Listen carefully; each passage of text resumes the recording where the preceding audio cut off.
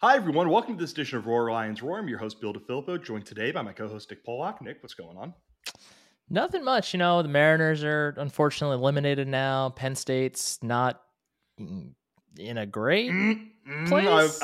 I was very interested in what the next words were going to be out of your mouth as you were drawing that parallel between your two sports teams, right? Well, two of your sports teams. Your third sports team is fun bad instead of just regular bad. I don't even think the Seahawks are Yeah, bad. Like their defense is bad. I mean, it played great this yeah. week, but they're playing the Cardinals, so you're not going to draw too much from that. But yeah, I mean, the Seahawks are fun, so I'll take that. I can think of an immediate way to upgrade the offense of the Arizona Cardinals. Nick, can you think of what that is? Adding DeAndre Hopkins. Well, that. But who's their starting quarterback? Ah, yes. There's never a bad time to, make the change. When you can make the change from Kyler Murray to Trace McSorley, you just got to do it. Yes, and speaking of Trace McSorley, that's a good segue into mentioning if you haven't gotten a chance, listen to the interview Nick did with Trace's backup quarterback slash rotational wide receiver, tight end, running back, Tommy Stevens, and everything that he did from his time at Penn State. You can go and listen to that wherever you go and get your podcast. I will say that again at the end of the podcast because I always do. But today we're going to be talking about Penn State's upcoming opponent. The Minnesota Golden Gophers should be an excellent game, whiteout game in Happy Valley.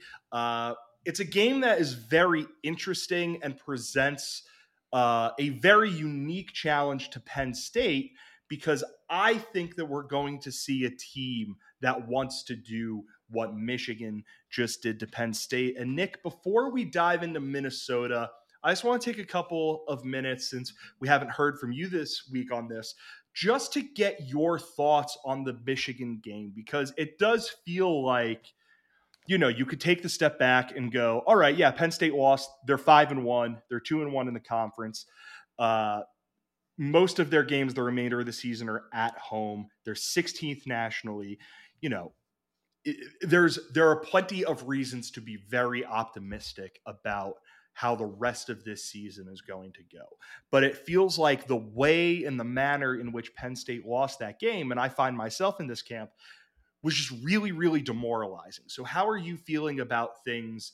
How did you feel about the Michigan game? And then how are you feeling in the aftermath of the Michigan game? Yeah, I mean, while watching the game, honestly, my attention was very divided. That was the same day as the first Mariners playoff game in 21 years. So, I was, from halftime on, I was actually like en route to the Mariners ballpark and, watching the end of the game while sitting in my seats. So I wasn't terribly engaged with the game while it was actually going on. But from what I did watch, that was a good thing. I did go back and, finish watching it later, but, I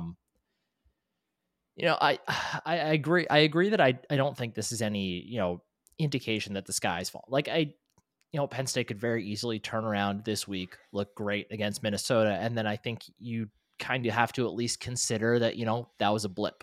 And for me, that's kind of like, I don't think Penn State is as bad as it showed in Michigan Stadium. And I don't think the gap between them and Michigan is as big as it appeared to be. I think through his tenure as Penn State's head coach, there are just some things about James Franklin coach teams that we have seen consistently when it comes to, just mindset. Like, I don't think that when this team goes into Michigan Stadium with the, I know they won in 2020, but obviously very different circumstances. I don't feel like they go into that game confident. I just don't. Like, nothing about the way that they call the game, nothing about, player demeanor, nothing about it says to me that they are expecting to win those games. Like, to me, when I see them play at Michigan, I see a team that is backpedaling from the start. And especially when you play a team like Michigan that wants to physically dominate you to win, that's not a good place to be. And the reason I know that the gap is not this large is because when Michigan then comes to Penn State, it's a totally different game. Like, the gap between the two teams, I think, is a lot smaller there. And I think overall, Michigan probably still a better program, better team than Penn State. And, they play at Penn State a lot better than Penn State plays at Michigan. But there's a very clear difference in the just the confidence that the team has.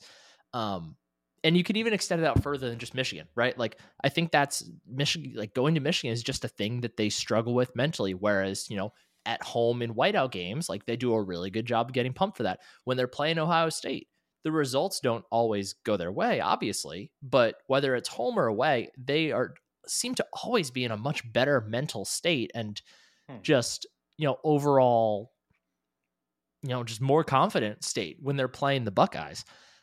For me, it's like that's the main reason for me that's so hard to figure out what to take away from a just truly brutal beatdown like that, because part of it is the talent gap, right? And part of it is the things that Franklin said. Like, in the trenches, Penn State is not as big or as strong as Michigan, and that's something that's certainly worth discussing why that is the case. But I think there's also just this mentality thing, and it's hard to not put that on Franklin and the coaching staff because it's been that way ever since he got to Penn State.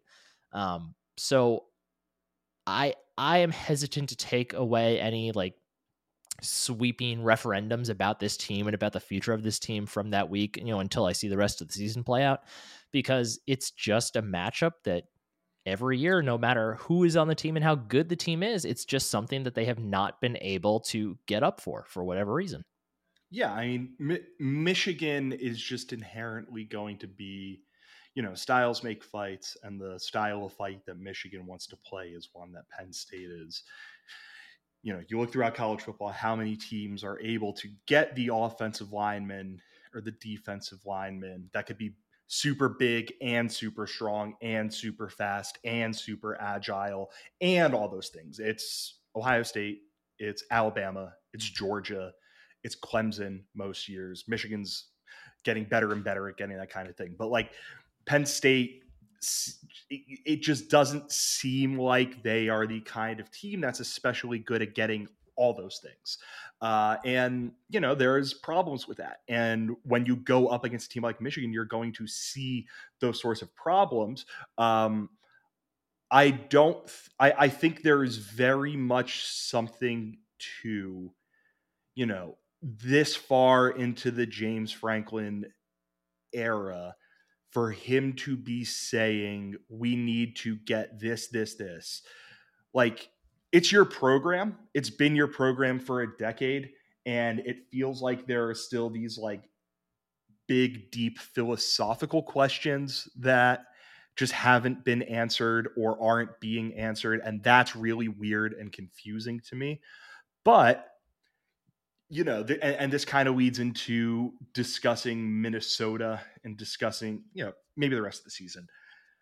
Minnesota, Nick, I would argue presents such an interesting challenge because I can't help but think when you look at how Minnesota plays football, they haven't been watching the tape of this game over the last however many days and thinking anything other than, oh, well, that's basically exactly what we want to try to do. We want to punch Penn State in the mouth. We want to be bigger and stronger than them in the trenches. And, maybe they won't be as explosive as a team like Michigan. They won't be able to make the havoc plays that a team like Michigan makes. But in terms of just being a nasty, physical, rock solid football team, I have to think they're watching last week. They saw a lot of things from which they can draw inspiration as they come into a really hostile environment. Yeah, I'm sure they have been. I feel fine, honestly, as a Penn State fan going into this game. Mostly because I think that, to the opposite of the point I was just making, I think James Franklin does a really good job of getting his team amped up for the whiteout game and for that big home game of the year. And yes, obviously I would assume that Minnesota is going to emulate exactly what Michigan did because, like you said, they're just a leveled down version of Michigan. Like, they want to play the same way. But I think they are more of a leveled down version of Michigan than maybe a lot of people are giving them credit for. Like, I think that is a significantly worse football team than Michigan. Not to say that Minnesota is a bad team by any means, But I don't think that this team is nearly as scary as maybe they looked after their first 4 games of the season when they rolled through New Mexico State, Western Illinois, Colorado, and Michigan State. Like these last 2 weeks against Purdue and Illinois, like the Purdue game was, close, like statistically, but they lost by 10. They got absolutely manhandled by Illinois. And that's not to say Illinois isn't a good football team. Illinois looks like a damn good football team. But I again, I think it's admirable and the ideal plan for Minnesota to try to emulate what Michigan did. I don't think they can do it personally. Well, yeah, we'll do this now. Why don't you think they can do that? Because when I look at Minnesota, I look at, yes, it's not a perfect football team, but on offense, and this is in part due to the fact that it doesn't seem like Tanner Morgan's going to be out there. I think they're going to try to win in the trenches, run the ball with Mohamed Ibrahim over and over and over again against a Penn State front that didn't just get manhandled, but has led to the coach saying we need to do things in a different way. Like the fact, I think you and I disagree on this. The fact that the words "we need to recruit better" left James Franklin's mouth after the Michigan game, like that sent a chill down my spine, man. Like I really do not like going out and saying that sort of thing after losing a football game. But I think you're going to see Minnesota want to do that without as much of the threat of a pass, which perhaps that's it. And then the other side of the football, you look at what Minnesota has been able to do this year and how they're not going to be the kind of team that gets into the backfield and disrupts plays, but they're not going to let you run the football. They're not going to let you throw. They've been very good against teams trying to run and throw the football. And on third downs, this is the best defense in the country. So I want to present all that stuff and then say to you, what is it that has you going? Yeah, I have some reservations about their ability to kind of replicate that Michigan game plan. I think real quick, just to the point you made before about the recruiting comment. Yeah. No, I didn't like it. Okay. After this game, I think when you take the full context of the quote, it's a little better just because he basically named everything. But no, I did not think that was the right time to make that comment personally. Like I think that more than anything, that was a time where he and his coaching staff needed to be the ones falling on the sword there, because I think more than, sorry, my light just started flickering. I think more than anything, the coaches were the ones that got beat against Michigan. Like they got out schemed by the dudes on the other side of the field from the first snap. Obviously, coach, you can only call what your players can execute, and you can only hope that they execute what you call. But I did not think that the coaching staff was well prepared for that Michigan game. And I did not think that was the right time to comment on recruiting and all that stuff, because I don't think that was the big issue on Saturday. Yeah. I mean, you look at like the good to great to just this one interjection before you go. The good to great to elite thing is like against Ohio State in your building with 10 million recruits in attendance. So like you can make eye contact with someone, but otherwise, yeah, it felt very weird to me. But yeah, I apologize. Please continue. And at that point, like it rang much more true, because what was that? 3-4 years ago? 2018. Yeah, it felt like they were a half step away from being there, and this team currently feels like they are 2 or 3 steps away. Yeah, but like if you look at the start, I pulled up the numbers. I forgot exactly what it was now. But if you look at the starting offense that Penn State ran out against Michigan on Saturday, I believe every single player that was a starter was a blue chip recruit, with the exceptions of Mitchell Tinsley. I assume he wasn't a blue chip recruit. Yeah. With the exceptions of him, Olu Fashanu, who has become a potential NFL early draft pick. So I don't care that he was 3 stars at that point. And then Brenton Strange, I think, and was Hunter Norzad. Oh, and Hunter Norzad. Yeah, I forgot Norzad playing. Yeah, Hunter Norzad, and then Brenton Strange, who even he was like right on the precipice of 4 stars. And again, he's a future NFL dude. So like talent was not the issue in that game, like in my opinion. But to your question about Minnesota, I think it is worth noting that, as much as Minnesota is watching and getting the opportunity to watch the tape from that Michigan game and say, okay, how can we do this? I think it's also fair to remember that on the other side, Penn State has the same tape that they can look at and be like, okay, how do we keep this from happening again against a Sure. team that is going to execute it at a lesser level than Michigan did? I expect to see Penn State basically let all their corners go single coverage man to man all game. For one reason, because I think that they got shown last week they need more resources to stop the run. But also, Minnesota's pass catchers aren't as good as the ones that Michigan has. But it's, for me, it's, again, I could just, because for the main reason I feel confident that they'll be able to keep Minnesota from doing, they're not going to totally shut them down, but I think they will keep from happening what happened this past week. Because again, I don't think the gap between Penn State and Michigan is as big as it appeared to be.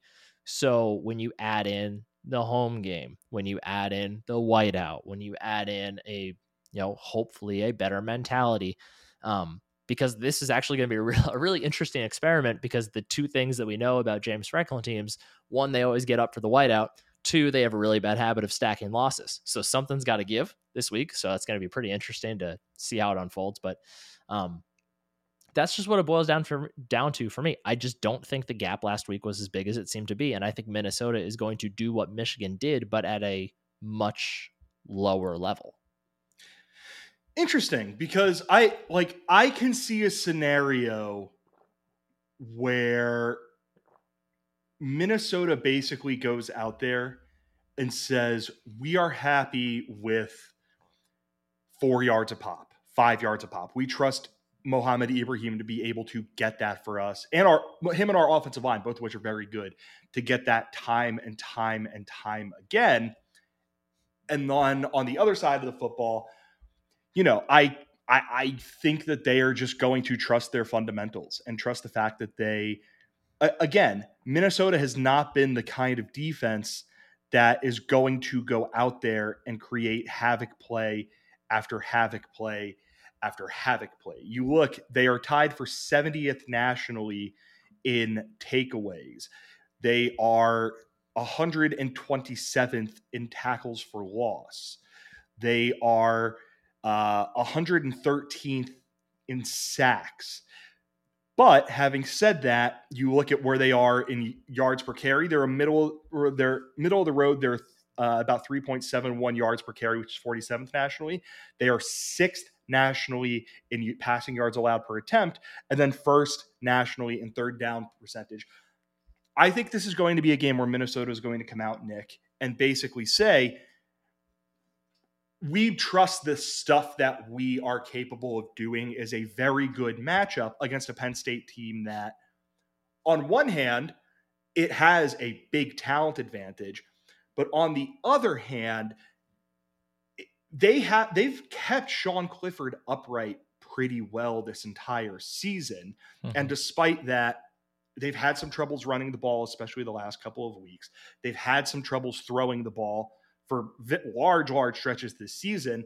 And there doesn't seem to be an offense in college football that seems to enjoy being in 3rd and 8s more than the Penn State and Indy Lions. So I generally agree with you. I think that, like you said, the fact that Penn State stacks losses, and let's face it, in all likelihood, Penn State is losing next week. In all likelihood, Penn State is losing a big noon kick against Ohio State. Mm-hmm. So if they lose this game, you could just write in pen that they're losing next week, I could argue. Going up against the fact that when Penn State plays in a whiteout setting, it tends to find that extra gear that feels like it is missing so frequently. It's a really interesting thing, a couple of things to go head to head. And we're going to talk about all of that in a second. But first, Nick, we have some bills that need to be paid. And the best way to do that is by reading the ad for our sponsor. Home Field Apparel. If you have been listening to the pod throughout the season, you know that our podcast is sponsored by Home Field Apparel, a group of Indiana fans based out of Indianapolis that create premium collegiate apparel. They're very fun to follow on social media, so make sure you are doing that. And then, of course, make sure you're purchasing their shirts, which are comfortable. They're unique. They have really cool and interesting designs that make you feel a little bit closer to your school. Nick, ever since they released their Penn State line, it has been a little bit concerning how frequently I have gone out to purchase Home Field Apparel gear. Yeah, I haven't gone back to make a second purchase yet, but I do. So whenever I buy like a new shirt that I really, really like, when I put it in the wash, I never let it touch the dryer because I'm terrified of it shrinking. So pretty much every week in my house, there is at least one Home Field shirt sitting on the drying rack because I'm terrified of it shrinking because I love it so much. They're all awesome shirts. I have Penn State stuff and Wazoo stuff. I love it all. Yes, I recently purchased one of their crew necks. Do you have any of those? I don't, but my wife does, and she loves it. She thought she lost it after wearing it once, to which I was horrified at, and then she found it in her car, just like I said she probably would. So, hey, big win for me. We love when a husband and a wife have a minor tiff. So if, as you notice from there, they do have a Penn State line of gear. There are 15 pieces of apparel in all. And if you are a new customer, please use the promo code ROAR, Lions ROAR, one word, all uppercase, to get 15% off of your first order at Home Field Apparel. Again, promo code ROAR, Lions ROAR, for 15% off of your first order if you are a new customer.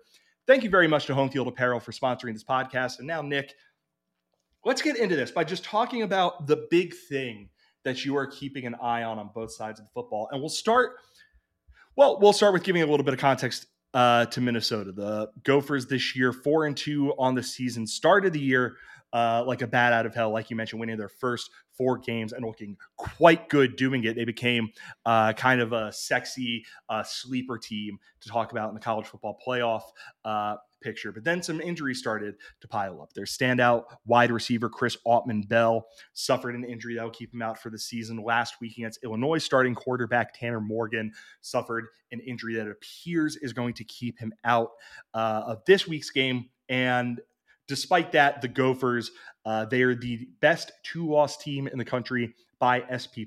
They are 10th nationally, 45th on offense, 3rd on defense, 66th in special teams.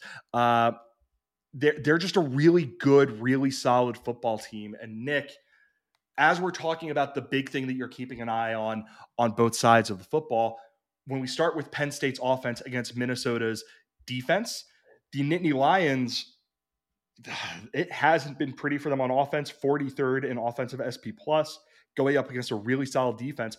What is the big thing that you're going to be keeping your eye on when that matchup is playing out?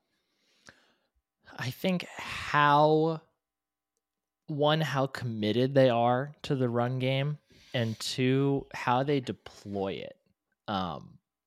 We saw Penn State put up some crooked numbers offensively through the first 3 weeks of the season.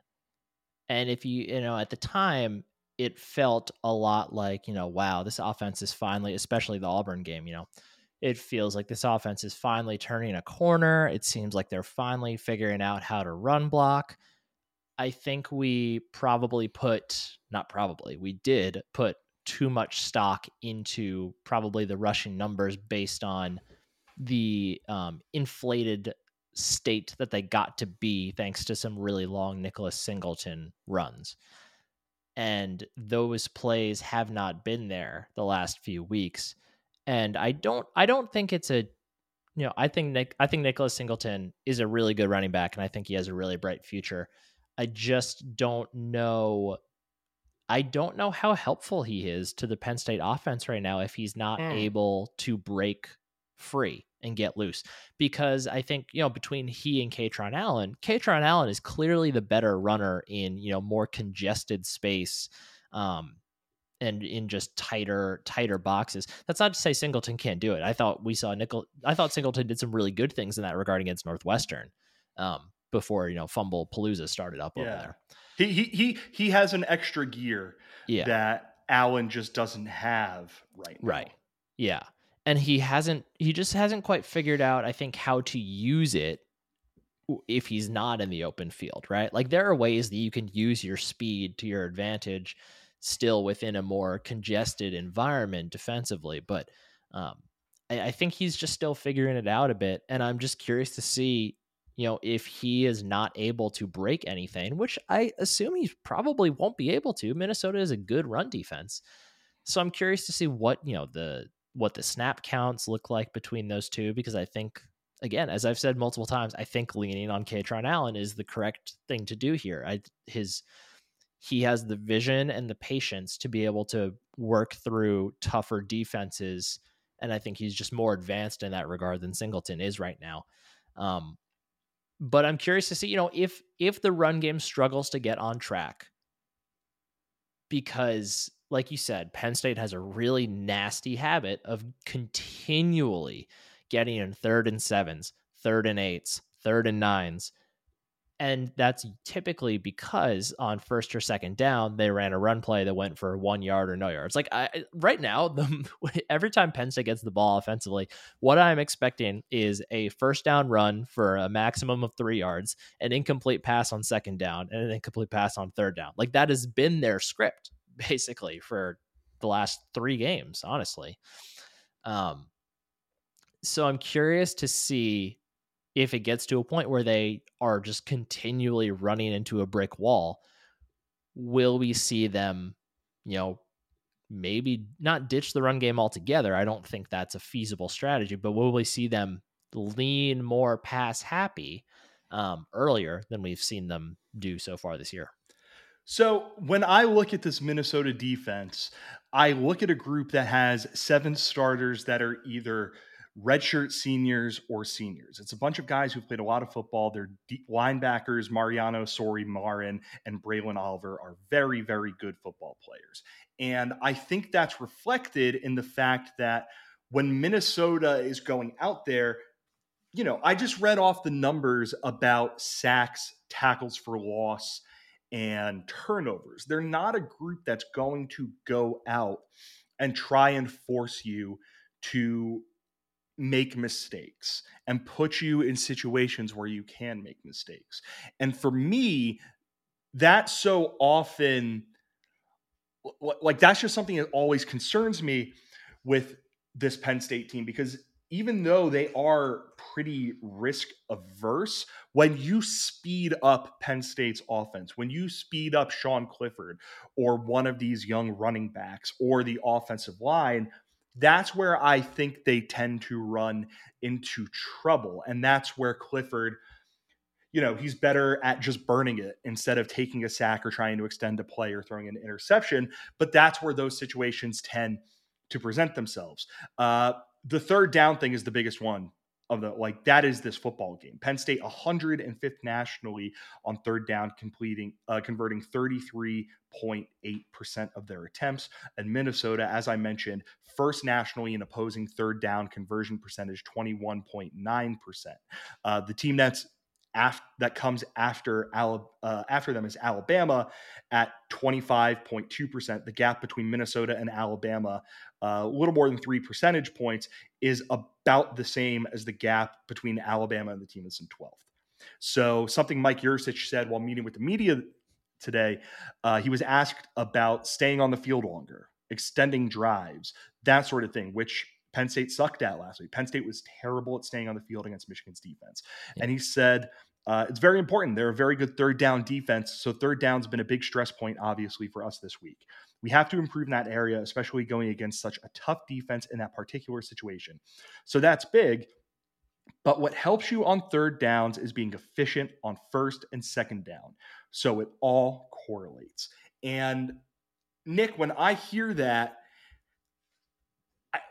it's weird, because to me, that is something we have heard out of James Franklin, Mike Yurcich. We heard it out of Kirk Shiraka when he was Penn State's offensive coordinator, out of Ricky Rahne, out of Joe Moorhead. That has just seemed to be a constant for Penn State. So let's take a quick chance to dive into that. I don't want to talk about why Penn State has these 3rd down issues, because I think that kind of, Yurcich basically explained them by saying, you suck on 1st and 2nd down, of course you're going to have a hard time on 3rd down. How do you expect Penn State to go out there this week against a good Minnesota defense and try to stay on schedule and avoid being in situations where they're in these third and extra longs? Or do you think they're kind of, for lack of a better word, going to throw their hands in the air and say, listen, this is just an environment that we're going to find ourselves in sometimes. We have to trust ourselves to make a play? It's an interesting question because I don't really think there's like every football team since the beginning of time has worked to, unless you're playing at the CFL, well, there's only 3 downs, has worked to avoid third and longs. And to Mike Yurcich's point, it's not about executing on third down. It's about executing on first and second down. I don't know, like there is no offense that is not trying to execute on first and second. Like I don't know what to expect them to do differently. Like they are trying to avoid third downs. Every football team is always trying to avoid third down. Like for as far as like a tangible difference in what Penn State does, I don't even know what that would look like. Like, yeah, is it a greater emphasis on like, is it the return of the bubble screen all of a sudden where you can get 3 or 4 easy yards most likely? Like maybe, but and something I was wondering while you were talking, I said I wonder if there's any sort of correlation between teams that are more explosive or teams that are trying to be more explosive like Penn State and third downs, because the more shots you take, the more shots you're going to miss and the more like negative plays you're going to create most likely. So I wonder if there's some sort of correlation there, but I honestly I don't know what I would even point to say Penn State needs to do this thing better aside from like block better or get open better. Like I don't know what it would be. It makes the entire conversation about like we need to be better at this all the more interesting, right? Because it seems to our untrained eyes like the solution to all of this has always just been be able to block a little bit better. Yeah. And for whatever reason, that's like, I haven't read anything in James Franklin's contract, but my guess is that there's something in there that says James Franklin isn't allowed to have a good offensive line. But when I think about all this stuff, the thing that just seems to make the most sense to me is to just find ways to scheme Parker Washington open, find ways to scheme Mitchell Tinsley and the tight ends open, and put your guys in position. We know something about James Franklin, and that is after the Wisconsin game last year, he said that, and I'm trying to find the quote. I can't find where it is, but Franklin had that quote, which was something to the extent of, when we win the big play battle and we win the turnover battle, we win games 97% of the time. I'm paraphrasing. I might not have the numbers right, but he's made clear those are the 2 metrics that they try to track. And at a certain point, and I understand the importance of big plays in a football game, I just wonder if they say we're not going to be hunting for big, especially because I just don't know if this passing offense in particular is really designed to go out and get big plays, Nick. Mm-hmm. It just feels to me like Penn State's offense needs to be a little bit more eager and accepting of the fact that sometimes the best thing that you can do is get 4 or 5 yards on a play. And if you do that, to bring it back to this game, if you are able to put together your offense in such a way that you're only getting 4 or 5 yards of play, that's great against a Minnesota defense that, as you mentioned, is allowing 5.6 yards per pass and 3.7 yards per rush. Yeah, it's a really good wondering, I think, about, are their priorities in the right place? Because, they harp on it they harp on the explosiveness so much. Like, we know, we're not in the room, but we know that that's what they're trying to do because they talk about it openly and publicly so often. And you're right. Like, they don't have Jahan Dotson. They don't have Saquon Barkley. They don't have Chris Godwin or Allen Robinson. They don't have that guy that is a threat. I mean, Singleton will be there and is almost there now, but they don't have that guy that is a threat to go 65 yards, 75 yards every single time the ball is in their hands. They just don't. Like, that's not who Parker Washington is. That's not who Mitchell Tinsley is. That's not who Katron Allen or Brenton Strange are, although I guess Brenton Strange did do it. It's a really good... remember when Brenton Strange played for Penn State? Because it seems like in recent weeks they've forgotten that he is on the football team. Yeah, and honestly, I think he made as if you want to pick out a play of the game, I think he made the play of the game for Penn State against Michigan, because on second and I think it was a 2nd and 10, he caught the pass, probably only like 3 or 4 yards past the line of scrimmage, and just carried dudes like all the way down to a 3rd and 1. And that's what directly preceded the Sean Clifford near touchdown run. And that play is not possible if Brenton Strange doesn't get him that close to the sticks. So, and in that moment, I was like, why are they not, like, in past years, I was like, please stop throwing to Brenton Strange, because he's not catching the ball and he's not doing anything. And this year I'm finding myself saying, please God, throw to him more. Yes. But yeah, it's a really interesting point you brought up, because if they wanted to be just an offense built on efficiency, they have really good pieces to do that. Number one being Parker Washington. Like, he could be the best security blanket in college football if you called his routes and called the game that way. Like, his hands are so good. He's so reliable. So it's an interesting question. Yeah. And they have the defense to punish teams for needing to catch up, like trying to make up for the efficiency and trying to get points on the board, because they know they're not going to hold the ball long. Like, they have a great secondary to take advantage of that if that was their style, but it's not. Yeah, and we'll get back to the tight end, little foreshadowing. We'll get to the tight ends in a bit. Let's move to the other side of the football. Penn State's defense, a defense that is reeling, a defense that coming off of a really tough week, still ranked, fell a bit 11th in defensive SP+, but going up against an offense that is 45th in offensive SP+. And of course, the big thing going into this game is it sounds like Tanner Morgan is not going to be able to play due to a concussion. All the best to him. That was a really ugly play that he got knocked out of. The backup seems like it is going to be one of two guys.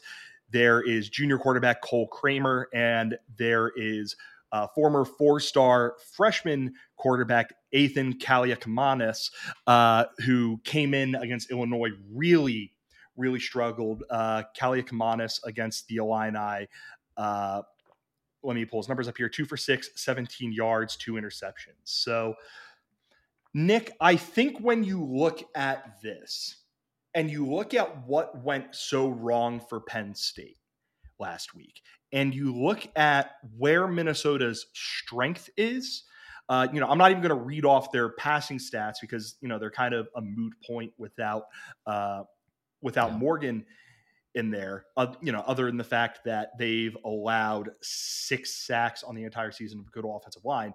But Minnesota so far this season, 20th nationally, 5.2 yards per carry. They're 20 rushing touchdowns, tied for 5th behind only Mississippi, Michigan, Georgia, and a service academy. So I think this all paints a very obvious picture for how this football game is going to go and what Penn State needs to try and do to get Manny Diaz's defense back on track.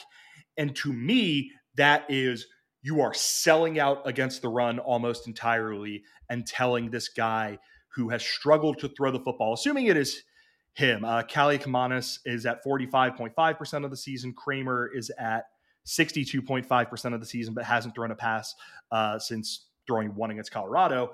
You're going to have to be the guy, you and a pass catching core that isn't quite as good without Autman Bell, who has to beat us this week.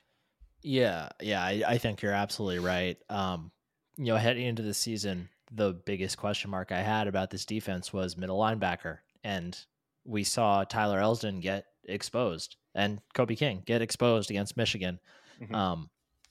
I don't think either one is a bad player, but for Kobe King, I think it's just the game's moving too fast for him right now. He's still learning. He's a he's a redshirt freshman, so it's very understandable.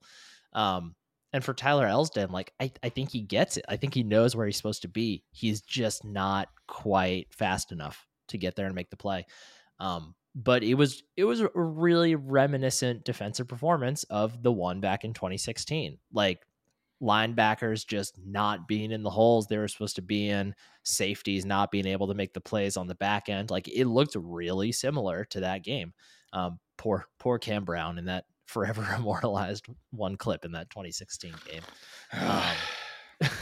Hey, he's a captain on the Giants now. Good for him. Listen, I get it. It's just thinking about that 2016 game sucks always. Oh yeah, totally. I mean, just think about the rest of the season. You'll feel a lot better. Yeah, like the loss to Pitt. You set me up for that. Come on. The rest of the season after that Michigan game. There you go. Yeah, that's fair. Okay. I like going into this week, I know for me, I am very grateful for all of the wonderful contributions he has made as a student athlete. He's done great things on special teams. Okay. I was wondering where you were taking this for a second, and then because you were giving this a very Nick talks about Koa Farmer feel, and I was like, okay, go ahead. I mean, am I not talking about Koa Farmer essentially? I don't want to see Jonathan Sutherland playing anywhere close to as much as he played last week. I would much, much, much rather have them play an extra safety, which I guess playing Sutherland essentially is that, but play an extra safety in the form of Jalen Reed or, I mean, Keaton Ellis I thought looked bad last week too, but I'd even rather have him probably.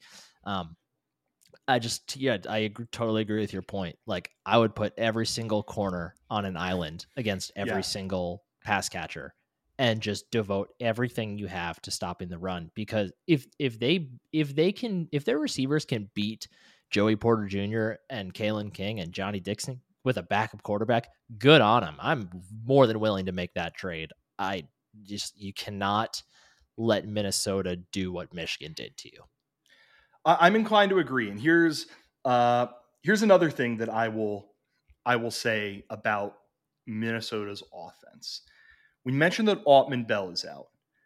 Last week against Illinois, their top pass catcher was their tight end, who is a very good player, guy by the name of Brevin Spanford. He caught 4 balls for 32 yards. He is a good football player. He's the guy. He is the skill position guy other than Mohamed Ibrahim. I think Penn State needs to key on the most. Mm-hmm. Their top 3 receivers on the year after that, Michael Brown-Stevens, Daniel Jackson, Dylan Wright. I'll even throw in Clay Geary and Lameek Brockington. You want to guess how many catches that group of guys had against Illinois last week? 2. 1. It was by Daniel Jackson. It was 1 catch for 4 yards. I understand that selling out against the run means you are, one cornerback shoelace being a little bit too long and they trip themselves up away from the kind of game-changing big play that change it. Like in a game like this, getting one free, easy, whatever you want to say, touchdown is of the utmost importance.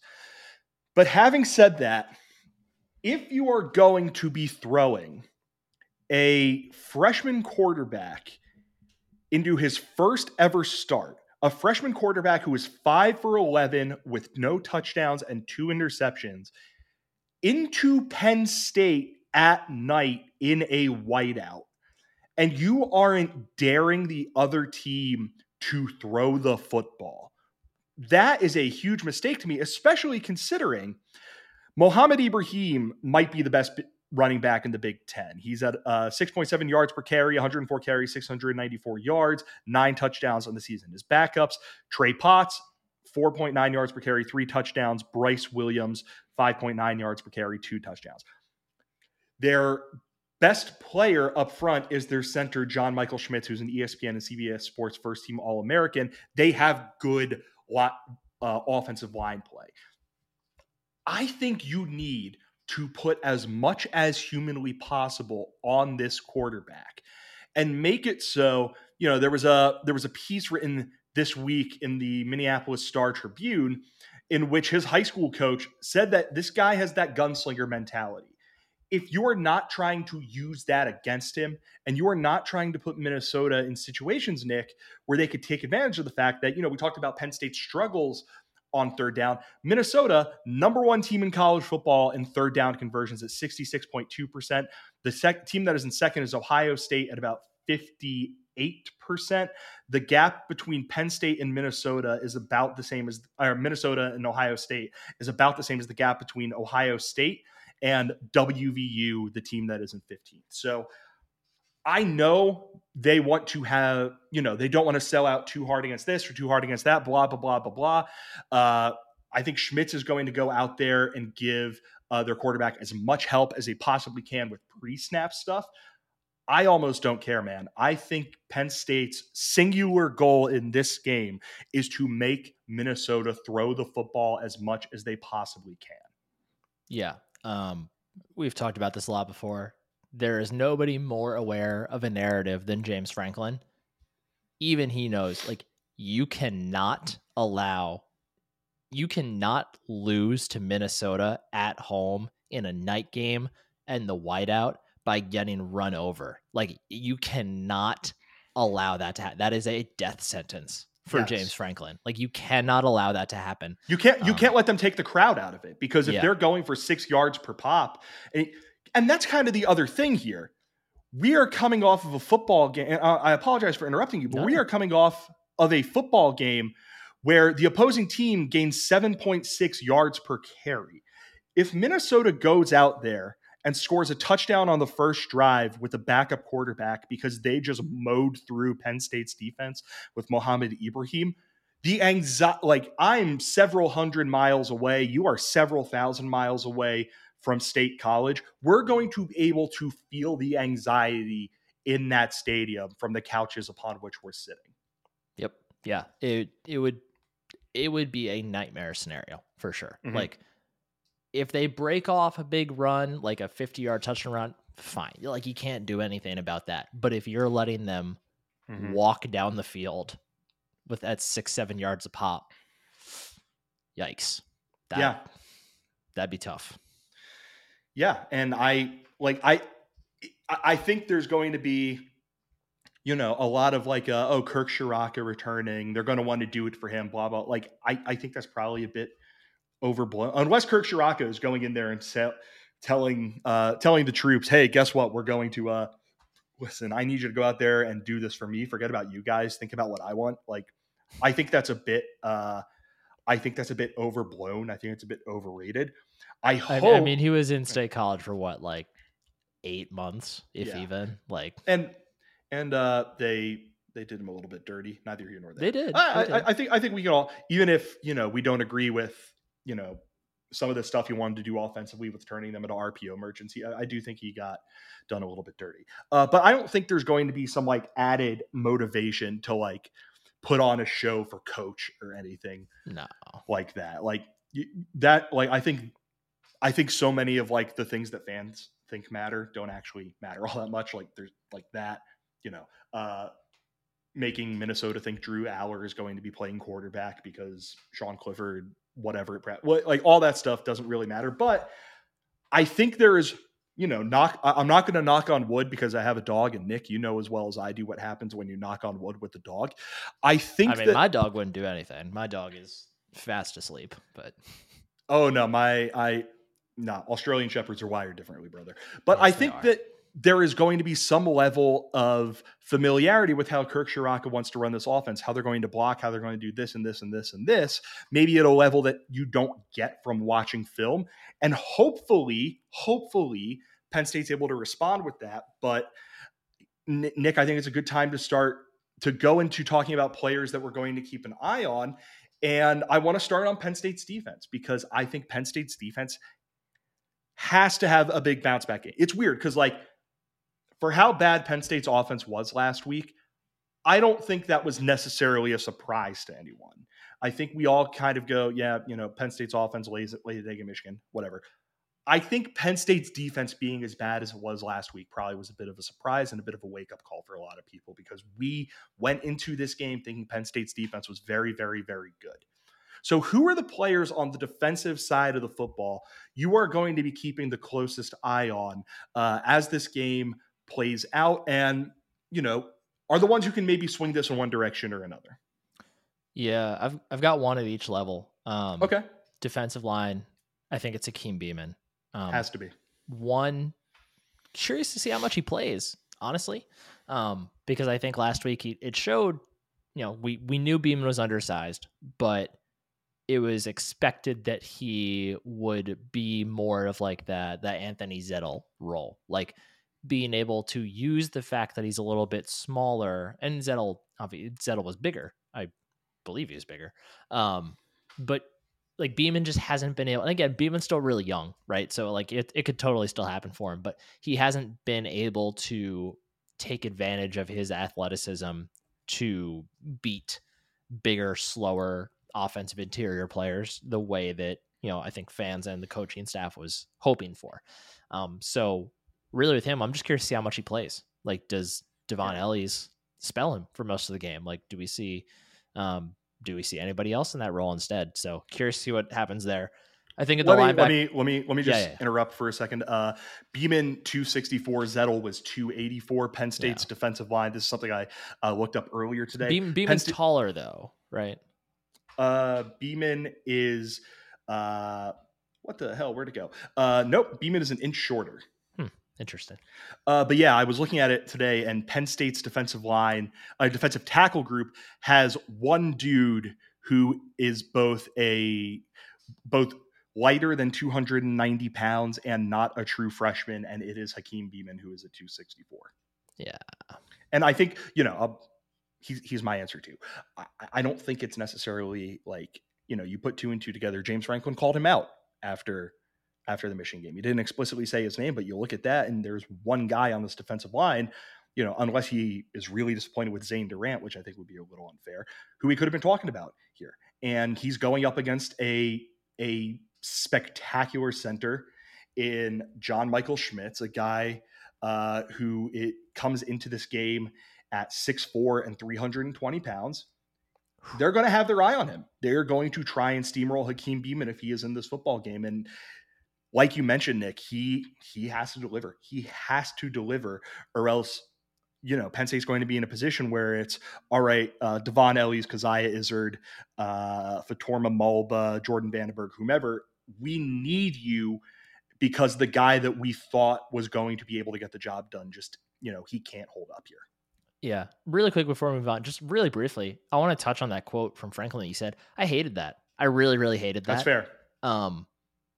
Because, and again, we still don't know why Beamon was out all of last year. Like, we don't know if it was, academic or something off the field or injury. I imagine by now we would have found out it was injury, but there could have been a reason, but like he was on the scout team the whole time. But what I mean is, like, was there a reason maybe that he wasn't as involved in strength and conditioning as he could have been? Like, was there an injury keeping him from doing that and getting bigger?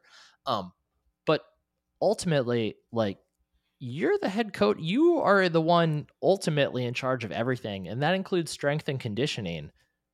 If you don't want to play Hakeem Beamon because he's too small, don't play Hakeem Beamon. And if you want him to get bigger, get him on a plan that's going to get him to be bigger. Like, I really disliked that That's fair. quote. Like, this isn't professional. Like, if it was a quote from like an NFL head coach talking, then that's fine. Like, because at that point, those dudes are so independent. Like, it's really is a lot more on them. But this is a college kid, and what he does as far as, workout routines and how you use him is ultimately up to you. And like, you have way more control here. And I just didn't like calling him out for being small, because you can change that. Yeah. Well, of course, it's worth mentioning, he didn't specifically call him out for being small, but right. You look through everything and it's like, well, who the hell else could he be talking? Maybe he has some really strong thoughts on Adisa Isaac being 243 pounds, but seeing as how he specifically mentioned Aaron Donald, that does seem like a bit of a giveaway. But yes, let's talk linebackers. Who you got? Yeah, linebacker. I mean, the obvious answer is whoever's playing Mike, I think, between Elsdon and King. But for me, more it's Curtis Jacobs, because to me, he's been a Jag this year. He's been just a guy. As far, like, I know he had the interception last week. We have not seen him flash. Like, we saw him flash more last year as the Sam linebacker than we've seen him this year as the Will linebacker. Like, they need more from him. If you look back at previous, standout weak side linebackers for Penn State, they have all been forces in the run game. Like, Brandon Smith, for all his faults, did a pretty good job of cleaning things up in the run game. His deficiencies were more in coverage and when the ball was in the air. Micah Parsons, obviously, I don't want to compare anyone to Micah Parsons, but obviously Micah Parsons was an animal against the run. But you go back for it, like Brandon Bell really made his money against the run. Like, we haven't seen Jacob, and again, to continue to qualify this, still a young player, still can grow, but he has been ordinary, I think, in that new role rather than the standout that they need him to be, because that linebacker group is the weakest group on the defense, and they really needed and need him to be more than he has been so far. That's fair. And like, for me, the only guy I was going to mention here was Beeman. So who do you have in the secondary? Yeah, the last one for me is it's not anyone specifically. I'll just say the safety group, because for the deficiencies of the linebackers, we know that there are going to be running backs that get through the second level, and we just need to be able to count on the safeties to be able to clean things up and not allow 7 to 10 yard runs become 20 to 25 yard runs. And I don't think they were very good at that last week. Blake Corum's a monster. I get it, but I need to see more from that group in terms of just capping big plays. Okay.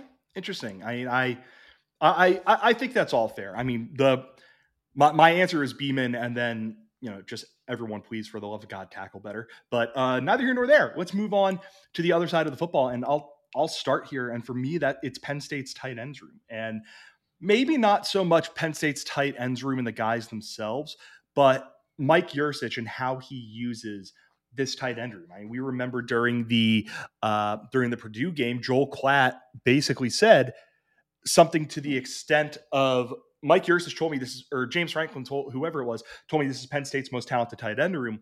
And Klatt said, yeah, well, you could say that, but like, we have to see it. We just haven't seen you use it. And I'm going to just read this quote that Mike Yurcich said today, where he was asked about using the tight ends a bit more. He said, yeah, we can get to them a little bit more, I think, for sure, depending on who you're playing from week to week and how they match up. But yeah, we have a plan every week to get our tight ends touches and need to continue to build on that and make them a big part of this offense. They're a very talented group.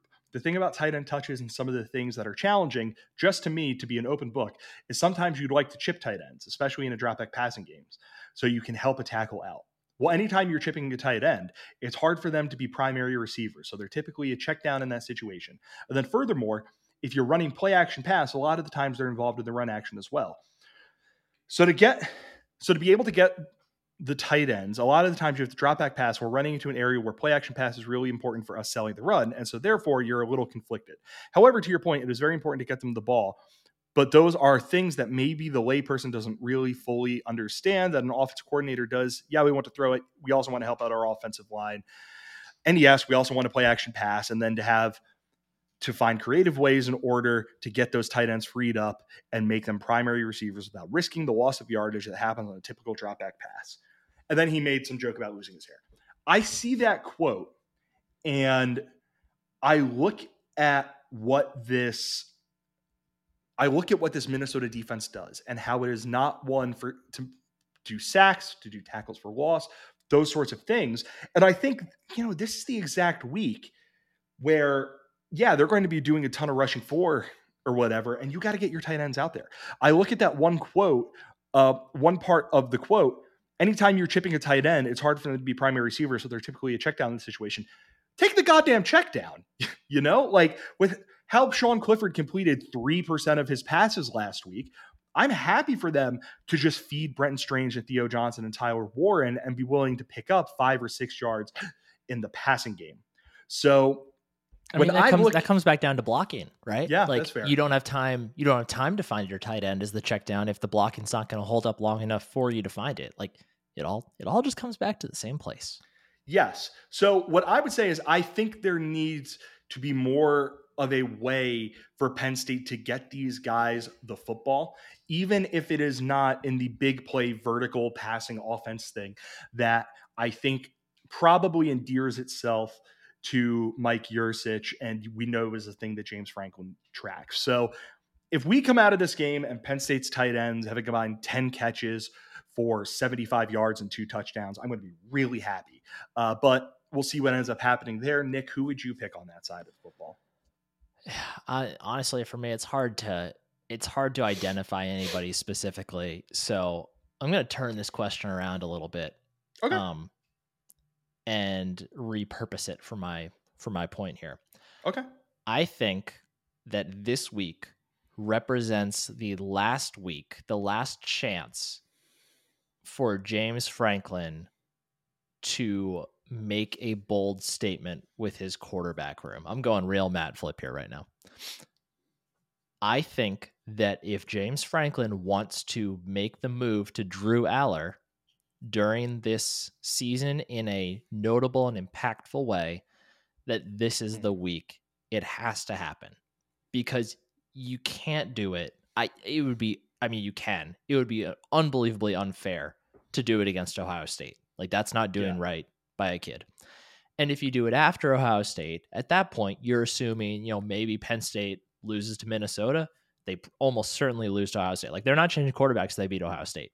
So at that point, if you do it after Ohio State, it's not really a statement of saying we think that Drew Aller is the guy. It's more just waving the white flag. I think this game is the last opportunity that if he really wants to come out and say, we think that Drew Aller is the better quarterback and we think that it's time to make this change, I think this week is the last chance to do that. So I am curious to see if it happens. I mentioned on the pod earlier this week that I'd be fine with switching to Aller just to figure out like whether or not Mike Yurcich is calling his offense, calling his offense in such a way that it's trying to protect Sean Clifford. Or do you feel like you'd be able to make a definitive like judgment on Yurcich though, even if they did, like knowing that he's still a true freshman who has only been on campus X number of months? So what I would basically say is that the thing that made Oklahoma State's offense so lethal was how they attack teams down the field.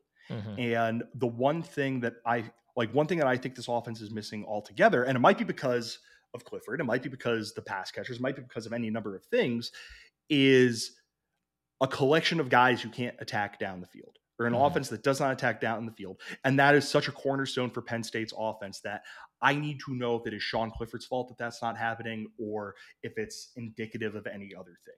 So that's basically where I am with this. Like, ultimately, they stick with Sean Clifford.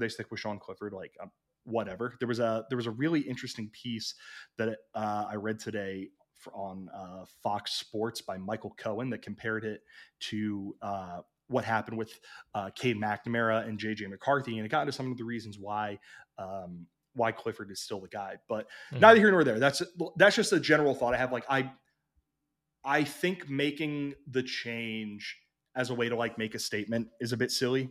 Like, just conceptually, yeah. I think if they're making the change, it's because they think it's, this is, well, no duh, Bill. It's because and maybe saying, to do it to make a statement was the wrong phrasing.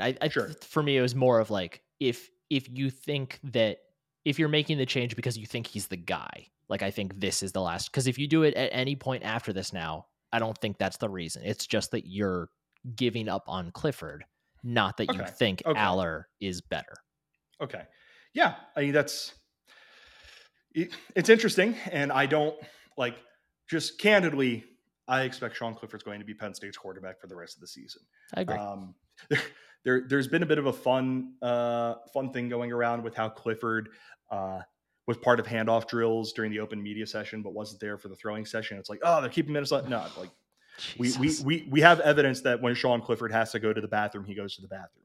So neither here nor there. Let's get into predictions in this game. In retrospect, he should have gotten carted off the way DK Metcalf did. He should have been. Let's get into predictions, Nick. Penn State, 4-point favorite. Total is 44. And half. SP Plus actually has Minnesota winning this game 24-23. Basically has it as a coin flip. You hear all this stuff. Seems like it's going to be a lovely, clear night in Happy Valley. What do you think? I think this, to me, screams of a classic Penn State gets outgained, but still finds a way to win type game. Like I think they will find a way to just. I think I can see like two really big, explosive, impactful plays, whether both offensively or one defensively, one offensively, or both defensively. Like I could see two big plays being the kind of the turning points for this game in Penn State's favor. I think like 28-24 sounds pretty dead on in my opinion. I do think Penn State will win. Like I said, I think that Minnesota is going to try to do exactly what Michigan did. And for all the reasons I've already stated, I don't think it's going to work. I don't think they'll be, unsuccessful totally or anything. Like I think they'll put up points and I think they'll put up plenty of yards, but, the fact that Tanner Morgan's probably not playing, it just doesn't bode well for them. But I don't think that Penn State, I don't think they're going to do what we said. Like, I don't think they're going to devote as many resources to stopping the run as we would like to see. So I would be surprised if Ibrahim didn't get his. I think he's on 14 straight games going over 100 yards. So I don't think that streak's going to end. So I think that Penn State will win. I think that it will be a game where it's, statistically, it's going to feel like it was closer than it was. So ultimately, like, I think it won't be like a nerve-wracking situation, but in the aftermath, it'll look like it was a pretty even game. Yeah, interesting thing I just noticed is that spread is 4 points, and 75% of the consensus is on Penn State to cover that spread. So I guess that makes it like white out, backup quarterback. Yeah, that makes sense. Yeah, that's fair. I think I'm going to pick Penn State something gross, something like 20-14.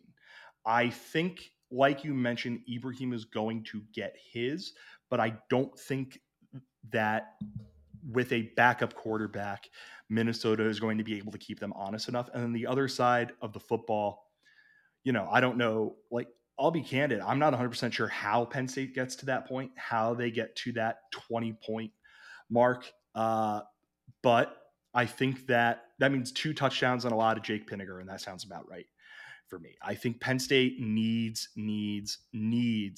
Sean Clifford to have one of those games where, it's like Auburn, where he's completing a high percentage of his passes for not a ton of yards or yards per attempt and maybe 1 or 2 touchdowns with no turnovers.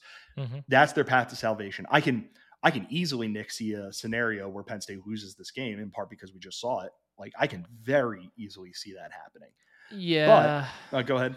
Yeah, I just backup quarterback whiteout makes me struggle to see it. I was going to say, but ultimately, the fact that Minnesota is not going to be running in there with a guy who, for all the talk about why not just have Drew Allar be the guy from game 1 against Purdue, I think this is going to be, Drew Allar is more talented. This is going to be a pretty good example of, I think it'll be a pretty good example of why you don't do that sort of thing. So yeah, should be a fun one. Nick, do you have any final thoughts before I wrap it up here? No, just sorry we went a little long today, folks. Thanks for hanging in there. Yeah, thank you very much to everyone for listening to this edition of the podcast. As always, make sure you're subscribing wherever you go and get your podcast. You can find the Linktree link in our Twitter bio. If you're on YouTube, please like and subscribe or follow whatever it is over there. Make sure you're hopping into that comment section, drowning out the Michigan men who found our episodes from last week, because Michigan fans are really going off in our comment section. And then if you're using somebody commented on Tuesday on the Michigan recap video saying, I think Michigan's going to win this game. So yeah. So do that. Subscribe if you're on Apple Podcasts or Spotify, make sure you're leaving us a rating and a review. Make sure you're following us on our Twitter account. And as always, make sure you are taking advantage of the 15% off promo code for first-time purchases from Home Field Apparel with promo code ROAR Lions, ROAR, one word, all uppercase. One last time, thank you everyone for listening to this edition of the pod. For Nick Pollock, I'm Bill DeFilippo. Take care, everyone. Go State.